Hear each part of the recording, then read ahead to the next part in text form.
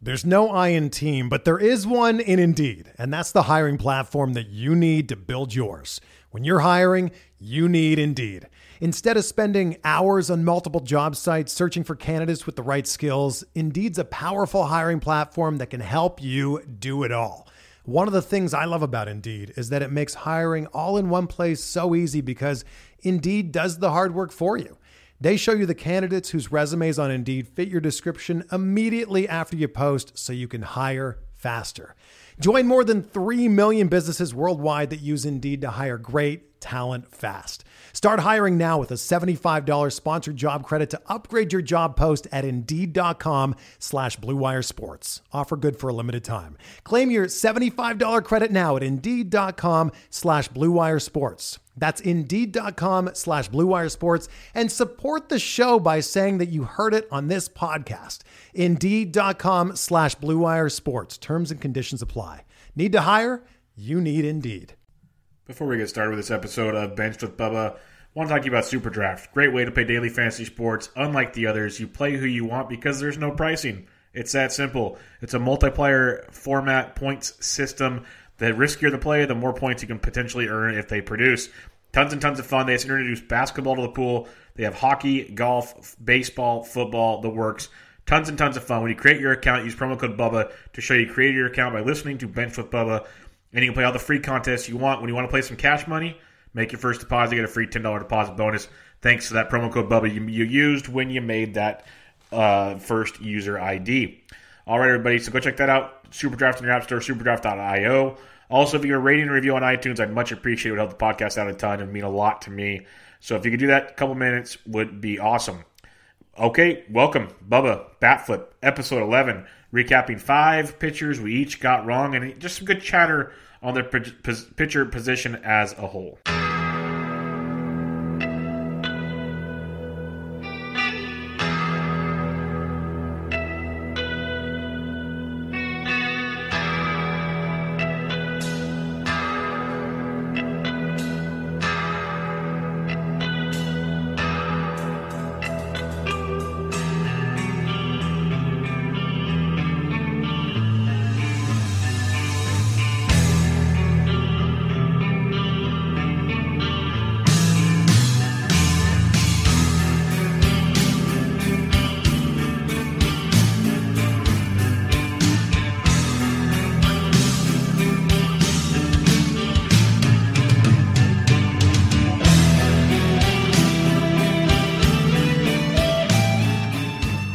And welcome back, everybody, to another episode of Bubba and the Bat Flip, episode 11. Gonna have a fun one tonight. We recapped our 10 hitters we missed on last year, and obviously there's always more than 10.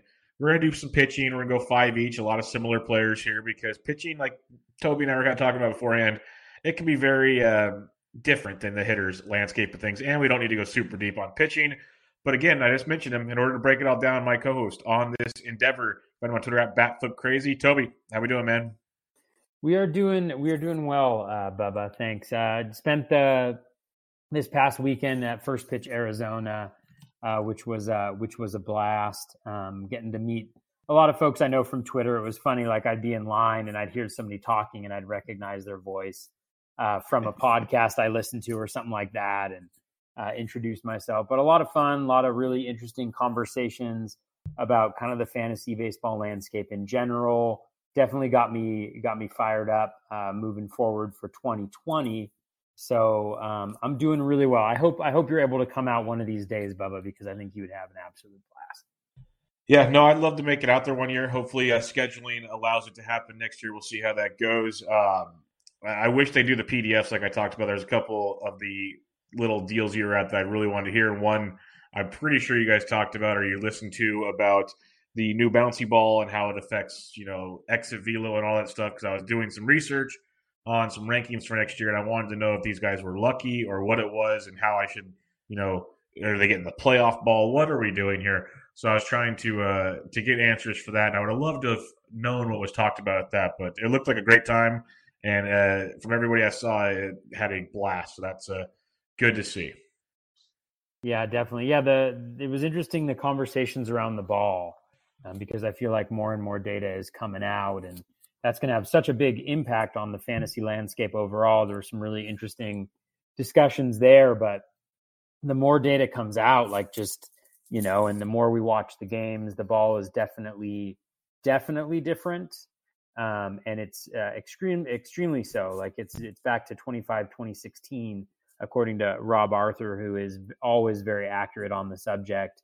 So I'm really interested to see what happens. I kind of think more and more that, we're going to end up with a ball that's kind of like the 2018 ball from last year, where there was I think it was a 12.7% home run per fly ball rate. This year we're up to like over 15%. I think that's much more what we're going to get, because I think, watching the games now, like obviously the pitching battles are awesome, but offense drives, I think, a lot of fan engagement and interest. And I think they're going to want it a little bit more juice than it is currently.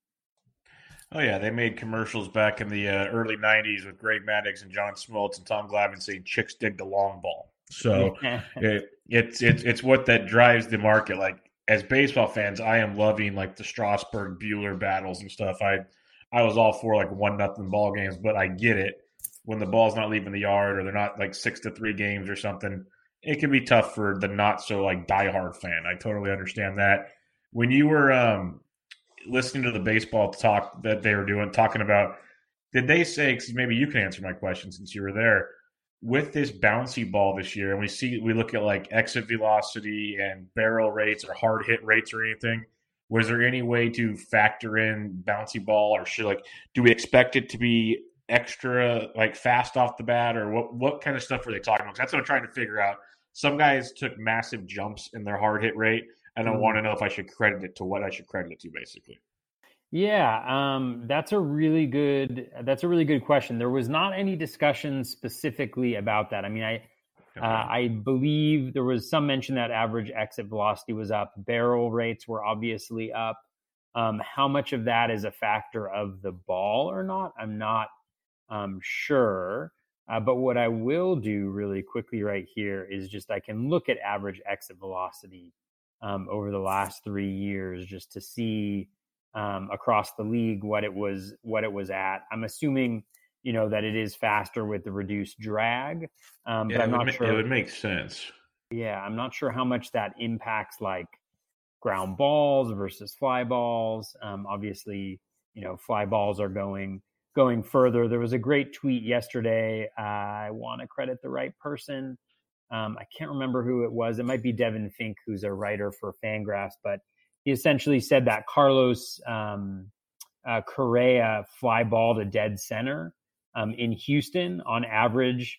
There was like 100 balls that were hit similarly this year, and it was and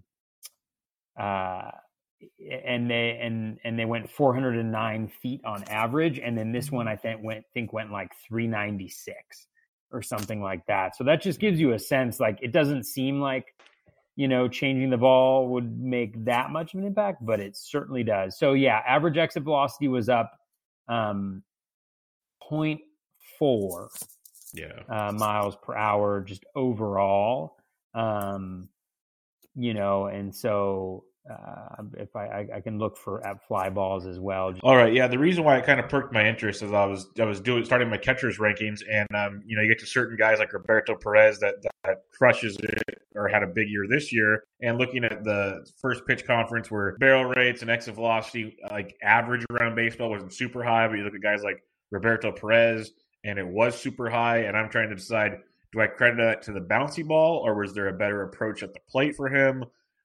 How do I factor that in? Like, I'm assuming the bouncy ball had something to do with, I know his home runs for sure, but maybe he created a better swing path, or he did something differently that aided in it as well. And it's hard to, I'm wondering if I can factor any baseball related factors into that.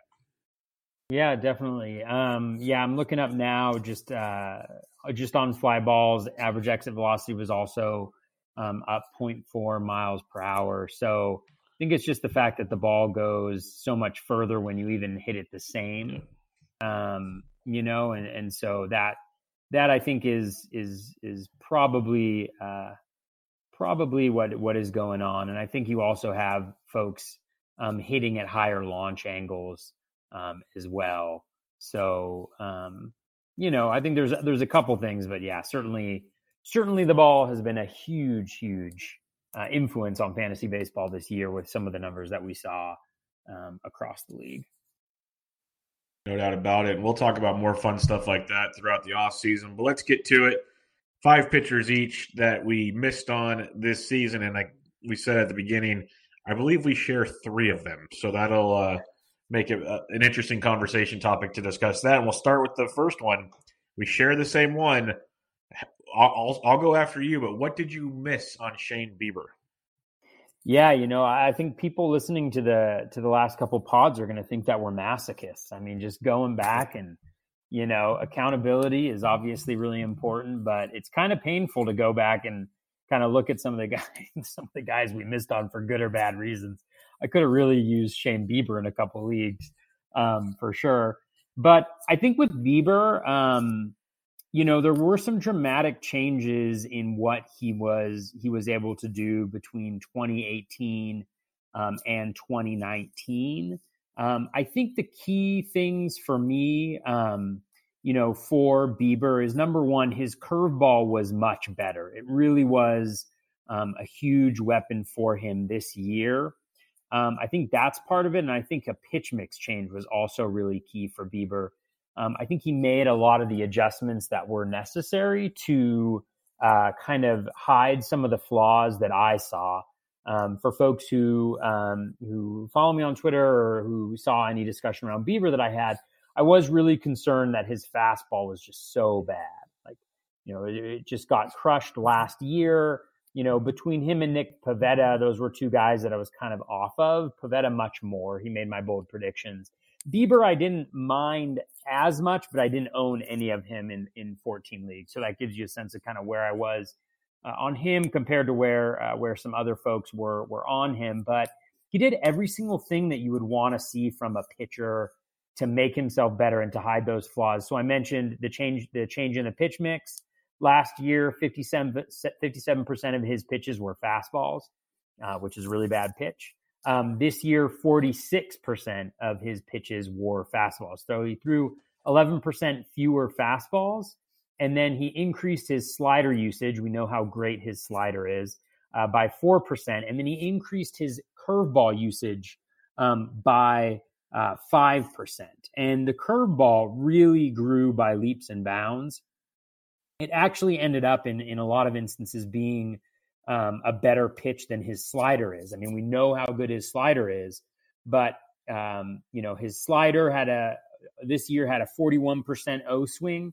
His curveball had a 46% O swing. His slider had a 79% in-zone contact rate. His curveball had an 82% in-zone contact rate. Swinging strike rate, curveball 24%, slider 23%. And so and WRC plus 63 for the curve and 58 for the slider. So very, very similar pitches, but he's got 2 of them. And I think that just makes him so much more of a dominant pitcher compared to 2018 when that swinging strike rate on his curveball was only 14.5%. So almost a 10% increase in his swinging strike rate on that curveball, which is just a huge, huge change in his arsenal. And the fact that he threw it a lot more and his worst pitch better turned him into just an absolutely fantastic pitcher this year. There were some contact concerns. Those continued. 1.3 home runs per 9 this year compared to 1.02 last year. But when you look at all of the peripheral numbers, they were all really good. He also stopped throwing the ball over the plate so much. His zone percentage went down 8% from 48% last year to 40% this year. And so really you see a guy who, like, every single thing that was wrong with him last year, right? He was around the plate too much. His fastball sucked. He didn't really, he had a good third pitch, but he didn't really have a great third pitch.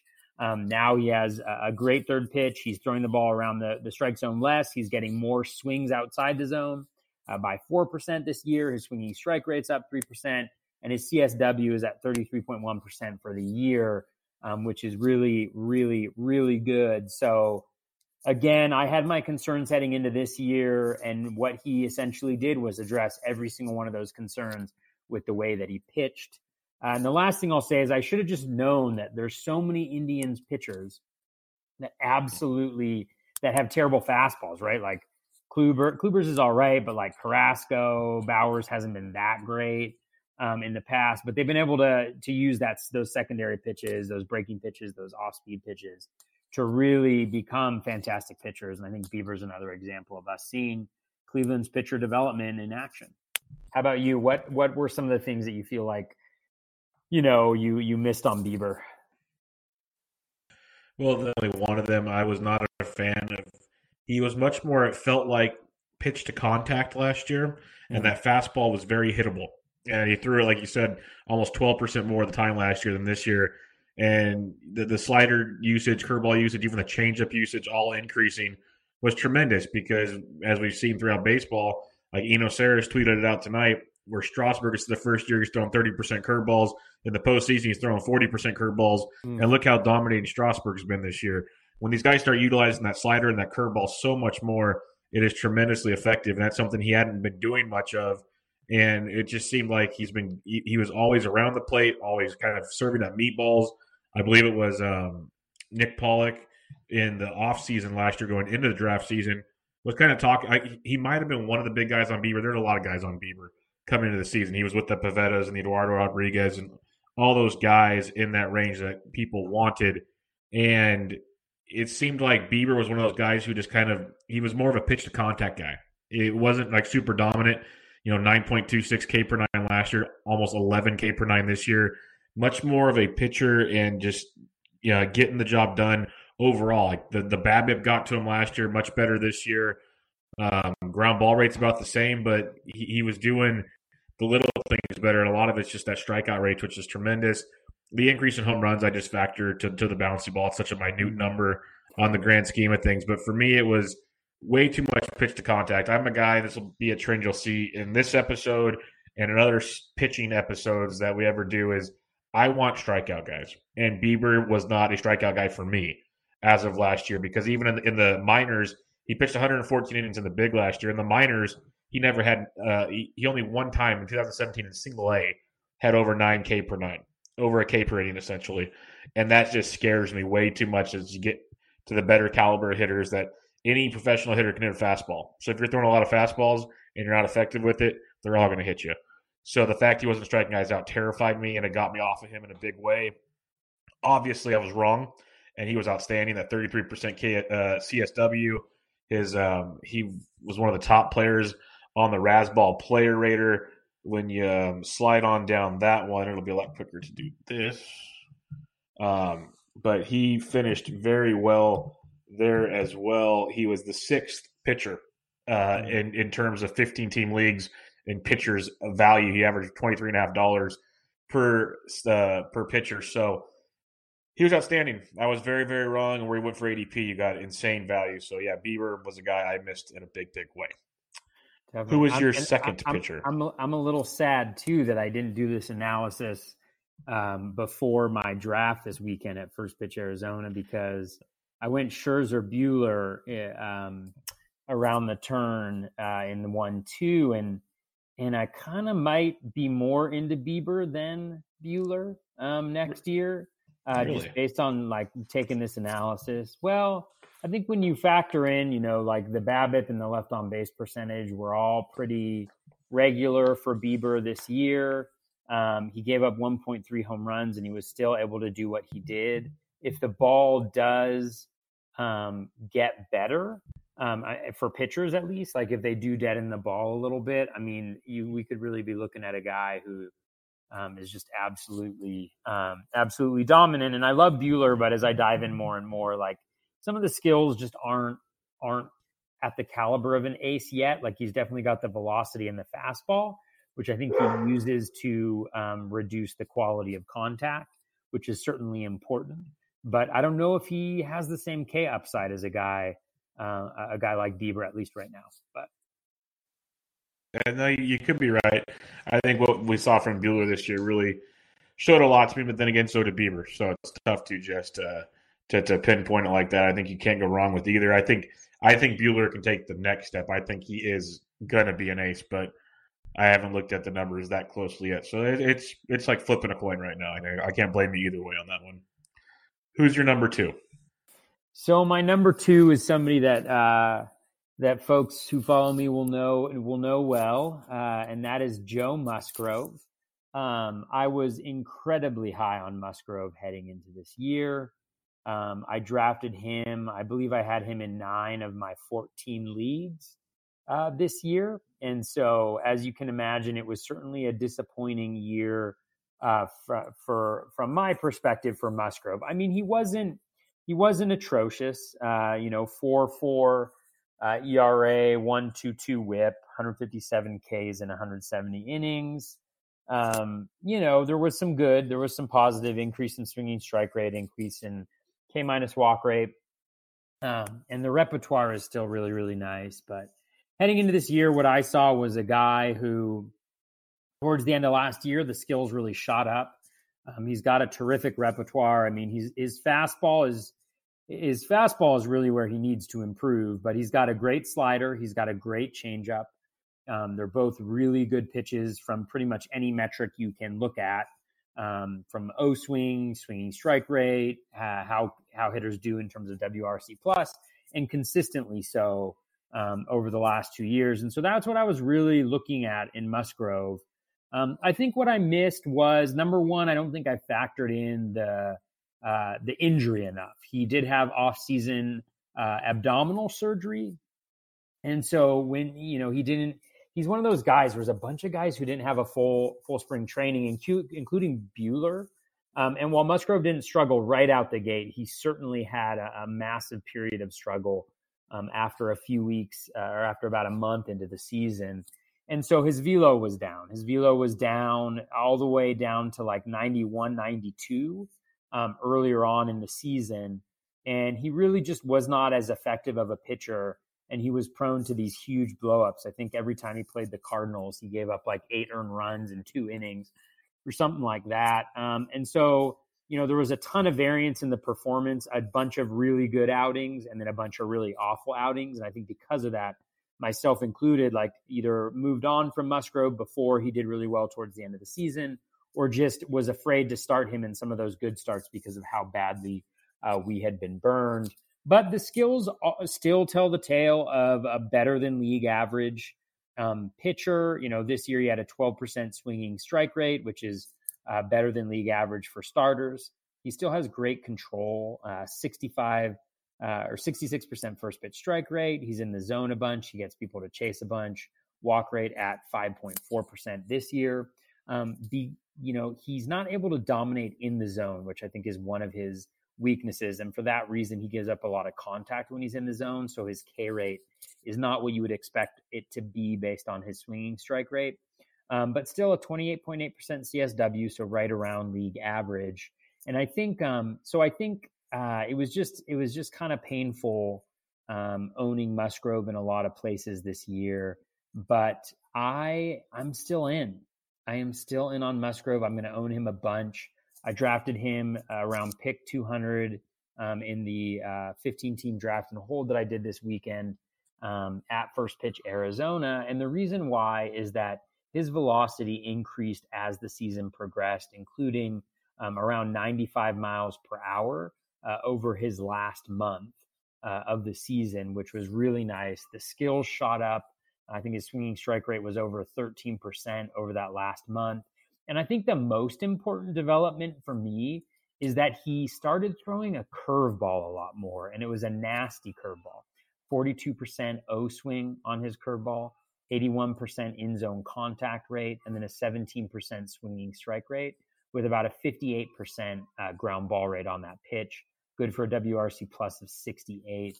So that was a pitch that he really didn't throw last year. He only threw 8 curveballs last year. And this year, he didn't throw it much for most of the season, but its usage really surged towards the end. And that's when he was most effective. So I'm going to be buying right back in on Musgrove this year. I have learned nothing. I am a masochist, and I'm all over Musgrove again. Yeah, no, I like Musgrove as well. I don't think many love Musgrove. But I had him in a lot of places, and it was a painful go at times. Started out great, rocky, and the final month, like you said, he did show some serious signs of life. I didn't own him anywhere else, but for DFS wise, I was playing him off and on because he was cheap, and he did definitely look a lot better. He's going to reel us back in, like you said. So, and you'll probably get him really cheap, as you mentioned. So I don't hate that at all. The talent's there. It's just a matter of getting it figured out. Imagine if he was still in Houston. Just imagine what could be. Definitely. But yeah, we'll see. Maybe We'll the Pirates will trade him to the Indians this offseason, and they can create another bad fastball, awesome breaking off speed pitch stuff from that guy. Go. Yeah. Who was your number two? My number two was Zach Wheeler, and it wasn't so much that he had a bad season. It started off a little slow for Zach, but he finished very, very well. With a 3.96 ERA, 4.06 xFIP, made 31 starts, pitched almost 200 innings. Similar strikeout rates to last year. When you look at the K percentage, about almost 24% K rate, 24% K rate last year. Walks are down almost 1.5%. Overall, pitched really, really well. Like I said, down the stretch, he was a big reason why the Mets all playoffs. But the reason I missed on Zach Wheeler, it was one of my bold predictions in the year. I had said Zach Wheeler would outpitch Walker Buehler. So, and I thought Walker Buehler was good, much better. So I was very, very keen on Zach Wheeler. I had him ranked very high. When you look at the play Rasball, he was the 54th best pitcher in baseball. Mike Fiers, John Means, Brandon Woodruff were guys that were right ahead of him. Your boy Hansel Robles was right ahead of him. Hansel is so hot right now. As good as Wheeler was, from a fantasy perspective, he was not worth the value I had him at. So it wasn't as much, like I said, as Wheeler struggled. His pitch, like everything, if you look at his stats, very similar. His zone rates were very, very similar. He was a very good pitcher. If he was your third or fourth pitcher in a fantasy team, he was very good. I was drafting him like a number 2. I also don't draft those due, so it's kind of a catch-22 there.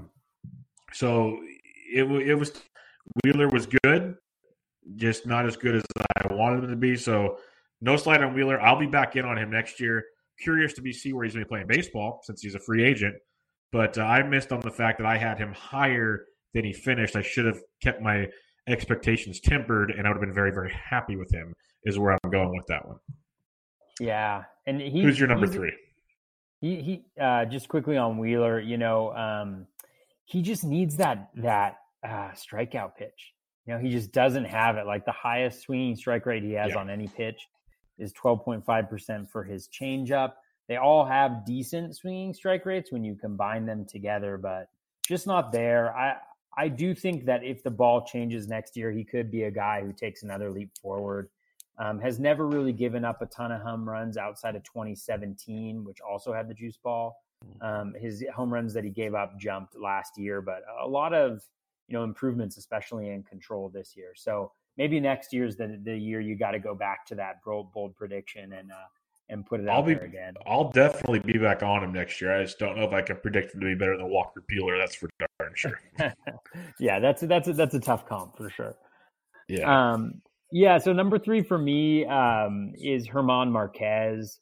I think heading into this year, I had Marquez as my number 14 starting pitcher, I want to say. And so, he just didn't perform well at all. And I think, Coors definitely remains undefeated. I wish I could provide some like super in-depth analysis of why he failed. Let's see. Yeah, I had him number 14 among my starting pitchers, right between Clevenger and Corbin.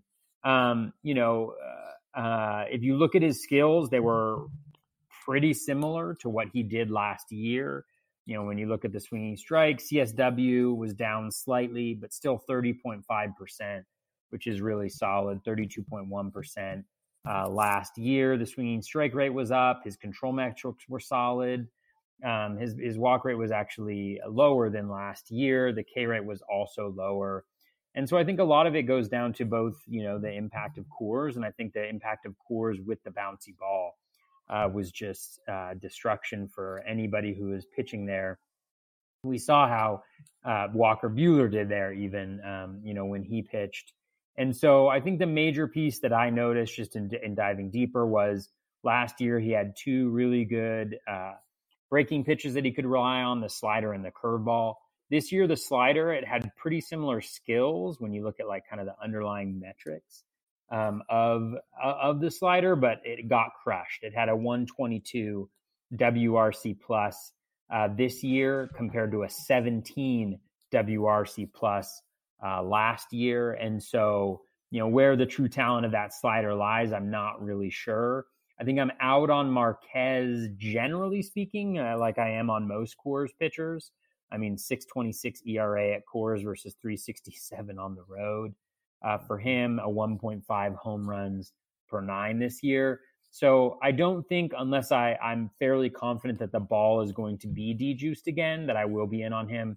I do think that if the ball is dejuiced, he could provide some value by being like around a 4 ERA, and then like a decent enough whip, but getting you a bunch of Ks. So, yeah. And I'm not sure whether you can hear my smallest child crying in the background or not, but that's happening right now. It's okay. I thought it was just more Herman Marquez people. That's all I thought it was. It's no big deal. Because you were not alone on that. There was a lot of Herman. It was either you're in or you're out. There was quite the back and forth on that one. Yeah, definitely. Yeah. It was it was enjoyable to watch people going at each other for like the first month of the season, and then it was it was definitely a knockout for the anti-Marquez folks. Yeah, I think, like you said, after the first month or so, I think that whole thing stopped. I think people realized they can't fight that battle anymore. It's just not going to happen. And it wasn't that they weren't like completely wrong because of his good numbers on the road. It was more where you had to draft him, you were just wasting like quality of pitcher because you couldn't use him every time. So it was just, that was the problem I always had. I wanted nothing to do with him. I've been burned on Rockies pitchers in the past. I think I'm just a scorned person that will probably never own a Rockies guy if I don't have to, type thing. So that's where that one lands. And Marquez is very good. If he ever leaves Colorado, he can call him. Yeah, hop on board for sure. Yeah. But my number three. Yeah. This is one that I'll leave some crow on. This one is Lance Lynn. Lance Lynn is a guy, when the Rangers signed him, I laughed my rear end off. I thought Lance Lynn in Arlington in the heat of summer is a recipe for disaster. Boy, was I wrong. Somehow, some way, and I should have looked into it more. I've heard others talk about it. That is his second half, because we forgot he started the season late. Spring training was his real season. The whole stories that you want to build around, sure. But his second half, after he got traded, he really pitched really, really well, and he carried it over into 2019. Pitching half your starts essentially at home, give or take, with a 3.67 ERA and a 3.85 xFIP, when half your starts are in Arlington, is impressive. What might be even more impressive is he gave up less than 1 home run per 9 when you have half your games in Arlington with the bouncy ball. That is ridiculous. Like, tip of my cap to you. He had a career best 208 innings pitched. He was a workhorse. Lance Lynn, folks, had 16 wins. Lance Lynn, I didn't look it up in his draft spots, but just top of my head, easily in the 300s, I'd imagine. Maybe late 200s. But I'd imagine easy 300s. That's why I didn't even look it up, because it was just that far gone. It wasn't even worth the time to make it work. But you look at it, he lowered his fastball by 6%, something we've been talking about. He increased his slider by almost 5%. His other off-speed pitches are pretty similar. I think they used that slider, keeping the ball in the ballpark that way. His strikeout rate went from 23% to 28% in 2019. His walk rate went from 11 to 6.5%. So his K to walk percentage, 21.4 compared to 12.1. That is elite type stuff. Like, it's really, really good. There's something to Lance Lynn. I don't know what it is. He was a 16th top pitcher on the player rater this year, which is outstanding. He's right next to guys like Josh Hader, Patrick Corbin, Luis Castillo, Sonny Gray. Sonny Gray is another one many of us got wrong. Yep. But Lance Lynn, as the 16th best pitcher in baseball, basically free in drafts is one of those guys. He was actually a free agent in a lot of leagues, now that I think about it. He was on the waiver wire in a lot of leagues after draft day. So I was definitely wrong on Lance Lynn. I thought that was going to be a thing that blew up in your face. He's 32 years old. He'll be very interesting to see how things develop next year because it's going to be 33 in the new ballpark in Arlington, which we don't know how. We have no idea. It's him, so it shouldn't be as bad. But you never know. If they leave the roof open, kind of like Arizona does at times, you have different deals to deal with, basically. It'll be interesting. But Lance Lynn, definitely a guy I wanted nothing to do with. I thought he was a crazy man's pick, and he turned out to be amazing. So Lance Lynn would be my third. Definitely. Yeah, and just looking right now, I mean, that fastball was so dominant, 14.1% swinging strike rate on his four-seam fastball, which is elite. And then this is kind of interesting, just looking at his velo and how it's developed over the last 3 years. You know, he had Tommy John a number of years ago in 2016. Since then, his four-seam fastball averaged 92.5 miles per hour in 2017, 94 miles per hour in 2018, and then 95 miles per hour last year. So each year, like a jump in velo. And I think that's something that you'll see across the board with a lot of guys who took that next step is like Giolito, Lynn, others, is that increase in velo. So definitely be looking for those spring training velo readings next year to see if you can identify some of these guys before it's too late.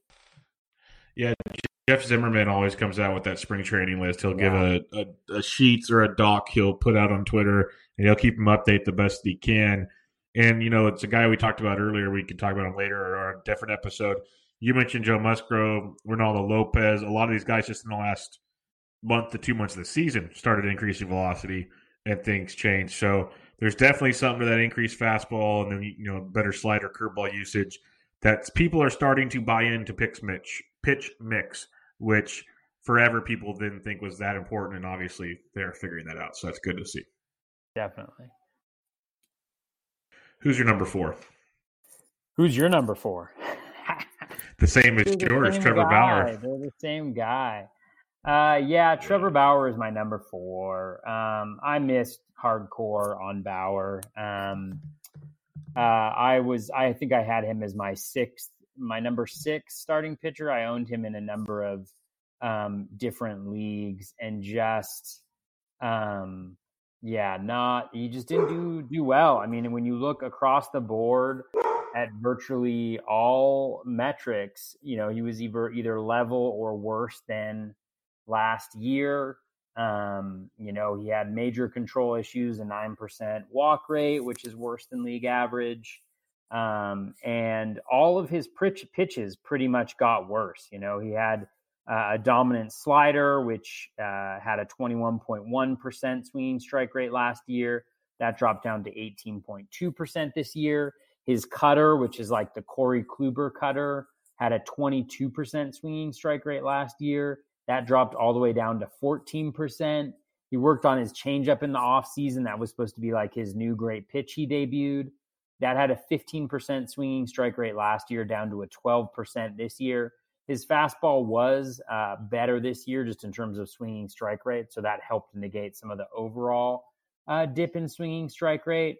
But just a really disappointing performance from Bauer. And I think one of the things that I'm going to take away from this is that guys who don't have a history of having super low home run per 9 are probably due some regression in a very bad way in subsequent years. I think this is actually one of the major takeaways that I'm having. So like last year, Bauer had a 0.46 home runs per 9. That's after never having a home run per 9 lower than 0.94 in the majors, including 1.28 the year before and 1.44 this year. And so, he had always been around or worse than league average when it came to home runs per 9. And then all of a sudden last year, he gave up like 0 home runs. And, what we've seen is, the ball certainly had an impact, but I think he was also due just some overall regression in that home run per nine. We saw something similar with Aaron Nola, who had, I think, the lowest BABIP last year. And I think a lot of times we'll dive in and we'll say, oh, the skills or the expected batting average or the expected home runs or the expected slug say that they earn this. And it doesn't necessarily matter whether or not they earn it. It's just a matter of when something is unsustainably low, even the best players are going to regress from that point in time. And so I think steering clear of some of the guys who had, super low BABIPs, as long as there are reasons, right? Like Justin Verlander has a low BABIP, but he gives up a ton of fly balls, so he gives up a ton of home runs.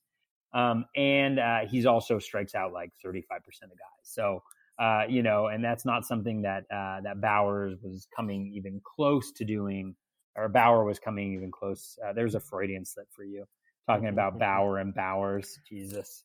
A masochist again. He's always on your brain. He's always on your brain. Yeah, I mean, his K rate was 27.8% this year. So still solid. He still gave you 250 strikeouts, 213 innings, but damn, those ratios really, really hurt you. So Bauer is a guy who, I don't mind him as the price drops heading into drafts. I think he was around pick 100. Or maybe it was in like the 70 to 80 range in my draft in First Pitch Arizona. It's not a terrible investment, especially if we think that the ball is going to be dejuiced for next year, maybe even expecting a little bit of positive regression for him. But, definitely going to keep my eye on guys who just have super low BABIPs or super low home runs per nine and kind of steer clear of those guys unless I see some value outside of that. What did you notice about Bauer, or what were some of the reasons you think you made a wrong turn on him? One quick thing, on the two early mocks, he's going about pick 76 to 80-ish, give or take. Okay. So that's kind of skewed because, one guy took him at 57th and one league took him in an auto pick at 56. Most others went like 86 to 90. So, yeah, you'll get him somewhere around there. For me with Bauer, is yes, the home runs you couldn't imagine they'll be that much low, but you got to also imagine maybe he goes from like 0.5 to 1 instead of 1.5 type thing. If there wasn't the bouncy ball, that could add a huge factor. But you mentioned it, that the strikeout rate dropping a bit hurt quite a bit. He increased his walk rate. And then looking at his pitch mix, I believe you mentioned it also, he basically used his curveball 7% less of the time. That seems like a dumb move, but Bauer knows better than anybody. He's creating pitches left and right.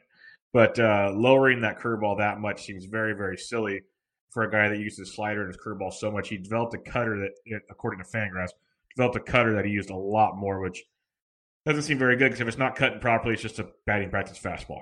And that can get into a lot of trouble for you. So maybe that'll change. And one thing that gets me intrigued for the next season is, value-wise, going there at pitch 80 or so is interesting because he's going around guys like James Paxton, Jose Barrios, Chris Paddock, Corey Kluber even dropped that far down. It'd be interesting to see how that all plays out. But they did hire his driveline guy in Cincinnati. So he'll have his guy in his backyard to help him kind of pick his brain all the time and work with him. Working with Sonny Gray, he was already picking his brain in the last month or so, and you saw certain things change here and there. I think just kind of a new lease on life might help him because Bauer is a mental individual. Like he looks way deep into things. So I think having different guys to pick their brains and maybe show him what he was doing wrong because he's at least the guy that he's proven he'll learn from. Like he'll let you teach him and learn things and is willing to change things, which is good. That's not what all these guys can do. So you nailed a bunch of the statistical parts of it. He still threw 213 innings. That's the most he's ever thrown in his career. He started out the season great with Cleveland, then just kind of fell off a cliff. So we got to hope things improve. CSW is still good for the most part. Like you said, most of his stuff was still good. He has found the plate a lot, found a lot of bats, and it's not a good recipe, especially now in Great American Small Park and with a potential bouncy ball. That doesn't work well, but he could definitely be one of those bounce back guys. I'm afraid he's going to be a popular bounce back for many, and that might ruin the value come draft day. That's few months away, so we can figure that out then. But I'm with you. Trevor Bauer, big miss. I thought there was I think I had him top 6 or so going into the season, and that definitely did not play out as he was around 45 overall at the pitching and the player rater. but definitely would be back on him next year, as you were saying. Yeah. And, All right. To your point about Bauer and kind of Cincinnati and his impact on pitchers, and also with Kyle Bodie heading over there. I saw an article yesterday that Michael Lorenzen was saying that he's working with Bauer in the off season, and that that he thinks he can add 2 ticks of velo heading into next year. So, well, it remains to be seen whether he can do that. But that type of stuff, just having folks who understand pitch design and who understand mechanics so well is can never be a harmful thing for a pitching staff. So it'll be interesting to see how he rubs off on other players on that team. Hopefully better than he rubbed off on himself. Yeah, exactly. I think that's the biggest thing is he needs to learn how to, I don't know the right way to say it, not be so much of a persona, I guess is the best way I can say it. Be a pitcher. Don't be a persona. Yeah. Figure that one out. Yeah. And let your performance do some of the talking, right? Yes, exactly. When you, yeah. Well, because I like a lot of things about him. I like some of his spontaneity and spunkiness. Some of it's way too much. I like his little videos he does with other players around the league. That kind of stuff's fun. But there's other parts of him. It's like, yeah, you might want to tone it. Maybe stay off Twitter tonight type thing. That might be good for you. All right, who's your number 5? Oh, wait, we share this one too. Oh man, Bubba, this just highlights how brilliant we are. Yes, we are so good at getting the same things wrong. And this one, I promise this has nothing to do with me being a Giants fan. Yeah, right. Mm-hmm. Right. I believe you. I believe you for sure. No, I mean, I was off of Clayton Kershaw this year. I did not, or Clayton Kershaw is the number 5 guy that I definitely missed on. I was just not in on him. Like, I thought the price was too high. Like, even when he was going around pick 70 there for a little while, I was not into what I was seeing from him. But, like with a guy who has generational talent like he does, like, I guess you just have to assume that he'll find a way. The velo was the major concern. The velo didn't improve at all. It was 90.4 this year on average, down from 91.4 on average last year. But he found a way to make it work. He actually threw the 4-seam fastball more, even though it wasn't as effective of a pitch. But his slider was better. The slider's swinging strike rate jumped 6% from 13.9% last year to 19.9% this year. And that pitch also, the chase rate on it increased by 10% as well. So it was a very strong pitch for him in a number of ways, because he could get it over the plate, he could throw it for strikes, and also get whiffs on that. His curveball was pretty much the same. And he did throw a changeup or actually he only threw 16 changeups. So really it was that 4-seam fastball, the slider, and the curveball. The curveball and the slider both generated a lot of ground balls, well over 50%, both at or above 55%. So, he found a way to pitch. He found a way to be effective, and he plays for the Dodgers. And so I think for that reason, like, you can't really, there's definitely some value there. He did have a pretty low BABIP, but it seems like, just looking at some of the expected metrics, that some of that was in line for, that it was quote unquote deserved. You might expect some regression, even though he's been around there recently, just because he is not as good. The 84% left on base percentage also seems a little high for a guy who's not striking out a ton of hitters. But 21% K- walk, 13% swinging strike rate. I mean, all in all, it looks pretty good. There was a pretty sizable gap between his ERA and his FIP and xFIP and Sierra. Although there's about a 30% career gap, it was 83 points this year. So I would expect some regression next year, maybe into the low, like the 325, 350 range in ERA. But If they deaden the ball again, then that home run per 9 is going to go down from 141. So, again, he continues to be a solid pitcher. I think he's probably worth grabbing in that, like 4th, 5th round range in 15 team drafts next year. He'll probably go in, I think, the third round when it comes to it, just because pitching in general is going to get pushed up. But Clayton, I was wrong about you this year, and I apologize. His CSW jumped about 3% from last year, at 30.1% this year, compared to 28.4% last year. So a lot of positive signs. He's a great pitcher. He knows how to pitch, and as long as he doesn't have to pitch in the playoffs against really good competition every single game, he's doing all right. How about you? What did you think about the miss on Kershaw? I like that last little part there about the playoffs. It's always good. Yeah, I missed it. And it wasn't that I don't think he's a great pitcher. I've talked about it on other shows I've been on, that as much as I'm a Giants fan, I don't like the Dodgers. I respect the heck out of Clayton Kershaw because he is one of the best pitchers of our generation. Like, there's no hiding that. He is that good. I was terrified for his back injury. For someone that struggles with back injuries from time to time, I know how those can linger, how they can pop up out of nowhere. That's going to affect an athlete. It's common sense. I know I'm not speaking, some foreign language here. It terrified me, and I know I wasn't the only one terrified on that. And it just kind of turned me off on him, where he was going in drafts compared to other pitchers around him. I'd rather take the healthy guy than the guy with back problems. That was me. Obviously, it backfired. He didn't have any flare-ups this year. Pitched more innings this year than he has in the last 2 years. He was great. You mentioned the increased strikeouts, the pitch mix changes. He threw his fastball more this year, which is kind of surprising. He's a smart guy who learned how to pitch. Not surprised by that at all. He definitely did it. Mad Bum did it. There's guys I claimed all offseason that would argue Mad Bum with me. I said, yes, his stuff might not be there, but he'll learn how to pitch. He's that kind of guy, and he did just that. Kershaw can obviously do that. Kershaw's great at that. As long as Kershaw's back is fine, I think he can be phenomenal again next year. I'll definitely be more interested in him this next year. In the 2 early mocks, he's going around pick 38. Few picks before him was Nola and Clevenger. Behind him was Snell, Flaherty, Strasburg, Sale. That's a heck of a group. That's a really, really good group of starting pitchers with some bats sprinkled in there, that when you have Kershaw, it's like, okay, I'd probably take Clevenger over him. Nola, Kershaw's kind of an interesting conundrum. Flaherty, Strasburg, yeah, I almost lean those. It's just, when you get to this point, it's like grasping at straws. You can probably find a few stats, more personal preference type things. But Kershaw's great. You mentioned playing on the Dodgers. They're going to be very good again. He's going to have another great season. If they give you 170 pitches, or innings, that's probably going to be 170 really good innings.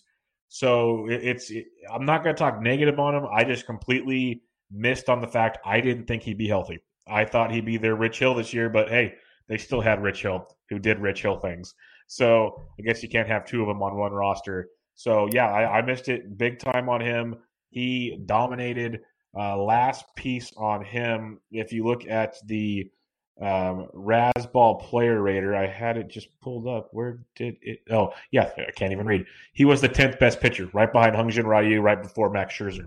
He was a better than Max Scherzer when it comes to 15 teams leagues on the player rater. He was worth $20.1. Scherzer was 19.8. Bueller was 19.3. The Dodgers had 3 of the top 12. That's pretty good. But, yeah, Kershaw was great. I'm just blabbering now because I just realized he was very, very good. Yeah, the one thing I'll say about Kershaw, and I think one of the reasons why I'll probably steer clear of him again, because I have not learned anything. I have learned 0 lessons in my life. Is just like, even though he was relatively healthy all year, like the strikeouts over the last 4 years, like the total strikeouts, 172, 202, 155, and even this year, 189. So while, like, he was great this year because he brought you tremendous value, those strikeouts, if you're getting him in the 3rd round, that's going to be a much lower strikeout total than some of the other guys if you have to reach and get him there. I think we're going to get, and I think it'd be really hard to project him for more than, the 190 strikeouts that he got last year. With the way strikeouts are going now and volume and strikeouts being so critical, I think that might be one knock against him moving forward. Outside of some of the other things that we mentioned, is just like, if you're drafting him as your ace, or you're drafting him as, I guess he's an okay number 2, but if you're drafting him as your ace in the 3rd round, I think that's going to be a little bit problematic from a strikeout perspective. No, and I'm 100% with you. That's why I'd probably go Flaherty and Strasburg over him. Clevenger, I go, because it's also a combination of youth and just kind of different. Some of it's just, like I said, you're just kind of picking age versus this or strikeouts versus this, and I wouldn't be shocked if they're going to be very close, possibly by season's end. But like with Clevenger, I think there's a whole other level we haven't seen yet. Flaherty, same thing. Strasburg was just great, and you are playing with fire with him. But I think there's a lot to like there. It's just different little things like that. And with Kershaw, eventually age will catch up to him. The strikeouts are a concern. You can't keep throwing fastballs that are hittable, because there were certain games last year you'd see him and he would play with fire, kind of like he was in some of these postseason games.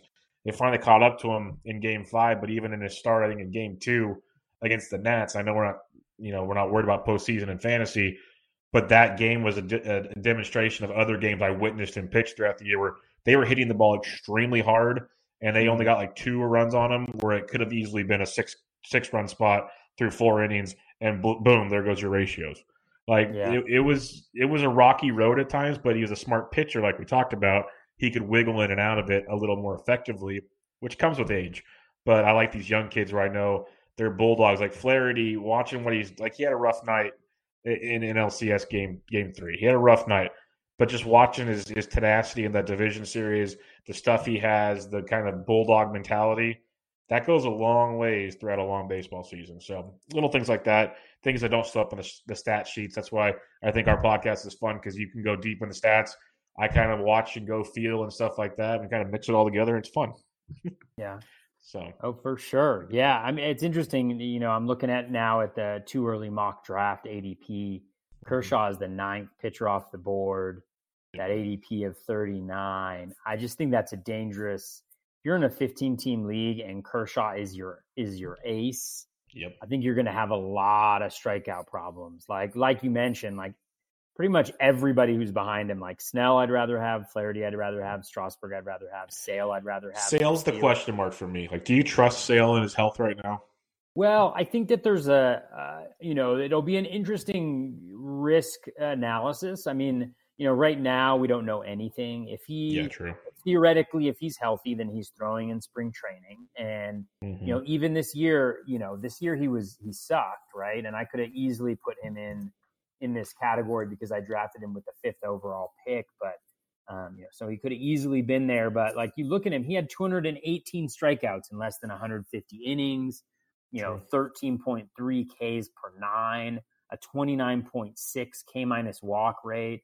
Like all the skills are off the charts. What's different is a 1.47 home runs per 9, a 66.7% strand rate, which is 11% lower than his career average, 309 BABIP, which is 16 points higher than his career average.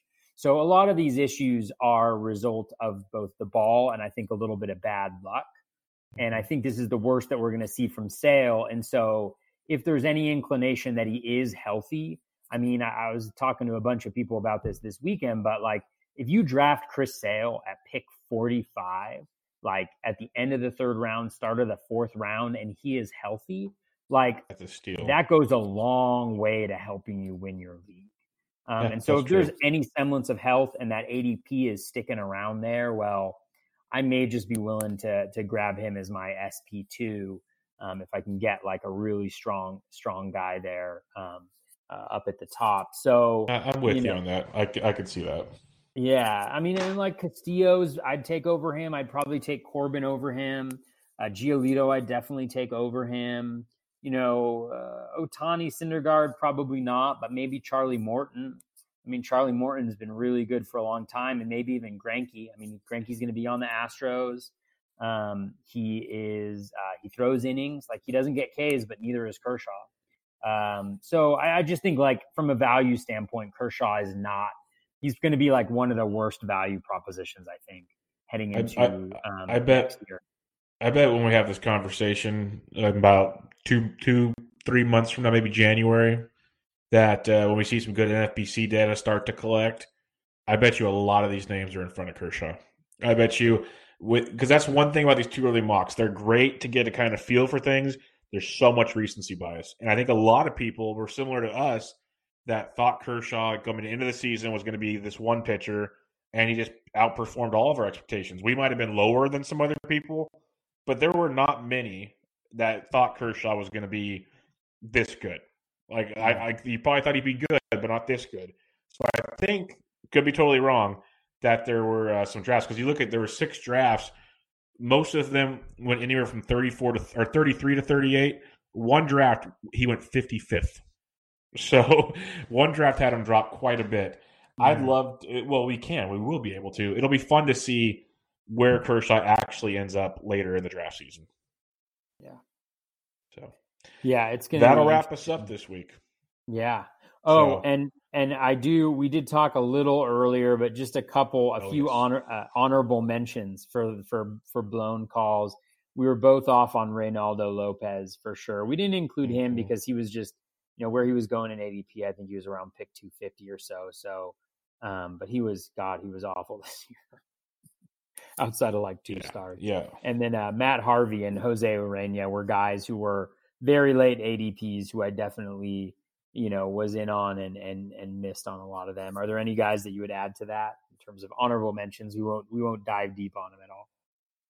Yeah, Reynaldo Lopez for sure. Mike Minor, that's something with the Texas Rangers. I just don't trust. That's Coors Light South. I'm not. That one scares me, so I was definitely off on that. And then other than that, without getting like super picky, it's tough. Like Kluber, but then he got hurt. Like you can't predict that. Guys that just didn't perform what you expect. I don't really have too many that stand out without going super deep in ADP and stuff. And then you're just kind of grasping at straws, like you said. Like maybe Masahiro Tanaka. I'm not like huge on him, but I thought he'd be better than he was. It was kind of quiet and not pretty. But yeah, no, nothing too crazy. I actually, knock on wood, my pitching wasn't my problem this year. It was more the batters that got me good. But luckily, when it comes to waiver wires, you can find kind of sneaky guys here and they're all over the place. So it worked out. Yeah, definitely. Well, the great thing is, Bubba, I fully expect you to adopt the 2 starting pitchers in the first 2 round approach. And so your hitting will be great, or your pitching will be great again heading into 2020. Yeah, I don't know if I'll be as into it as you are, but but I'll tell you this much. I did it some this last year, and in all the mocks I've done so far, I've done 2 mocks. I've taken at least 2 in the first 4 rounds, and I've been very happy with it. Yeah. And usually it depends on where I'm drafting, but the 2 that I get out of the first 4 rounds, knock on wood, so far I've been very good. And if I can pull that off, I'll be happy. And that's kind of what I did last year. I ended up getting 2 what I thought were aces to near aces, and it gives me the luxury of kind of bobbing and weaving more and getting bats and kind of waiting on that glob of pitchers in the middle. So we'll see, but there'll be a lot to break down on that as we get closer to draft season. Definitely. All right, that'll wrap us up for Bubba and the Bat Flip 11. Toby's back from Arizona. We'll be back again next Monday. Lots of fun stuff coming up this week around baseball. Enjoy the playoffs. Any thoughts on the playoffs? No. I mean, I'm just hoping. No offense to all the Yankees fans out there. I still hold a little bit of my anti-Yankee bias from my days as a Red Sox fan. So, and growing up in a Red Sox household, so I'm rooting against the Yankees, rooting against the Cardinals. Rooting for the Nationals, rooting for the Astros. I think it'd be nice if the Nationals won. There's just a lot of players on that roster that I really enjoy. But so I'd say Nationals number 1, Astros number 2. I just like a lot of the guys on their team, and then I think Cardinals and Yankees for me, looking like the Nats are going to go to the World Series. So happy for Scherzer and Strasburg and all those guys. I think they really deserve it, and I love Anthony Rendon and Lil Rendon. How about you? What and Lil Rendon, yeah. I and love Zimmerman. That, man. I want a jersey that says Lil Rendon because I'd wear it. That'd be perfect for you. That would be perfect. Zimmerman, the lifelong Nat, would be fun to see him get there too. But sure. The Nats Astros. That's what I'm pulling for. After that point, I like the Astros to win, but if it's the Nats, it wouldn't break my heart because the storyline of the first season without Bryce Harper winning the World Series would get all the clicks in the world. That would be amazing footage right there. But it's been good. It's been good. This Yankees Astros series is going to be. It's already been good. It's going to get real good. Garrett Cole Game 3 in the Bronx. Cannot wait for that. But all right, we'll wrap it up there. We'll call it a day. We'll be back with you guys next week with episode 12. But for now, find Toby on Twitter at BatFlipCrazy. I'm on Twitter at BDintric. Bubba the Bat Flip, episode 11 in the books. Catch you guys later.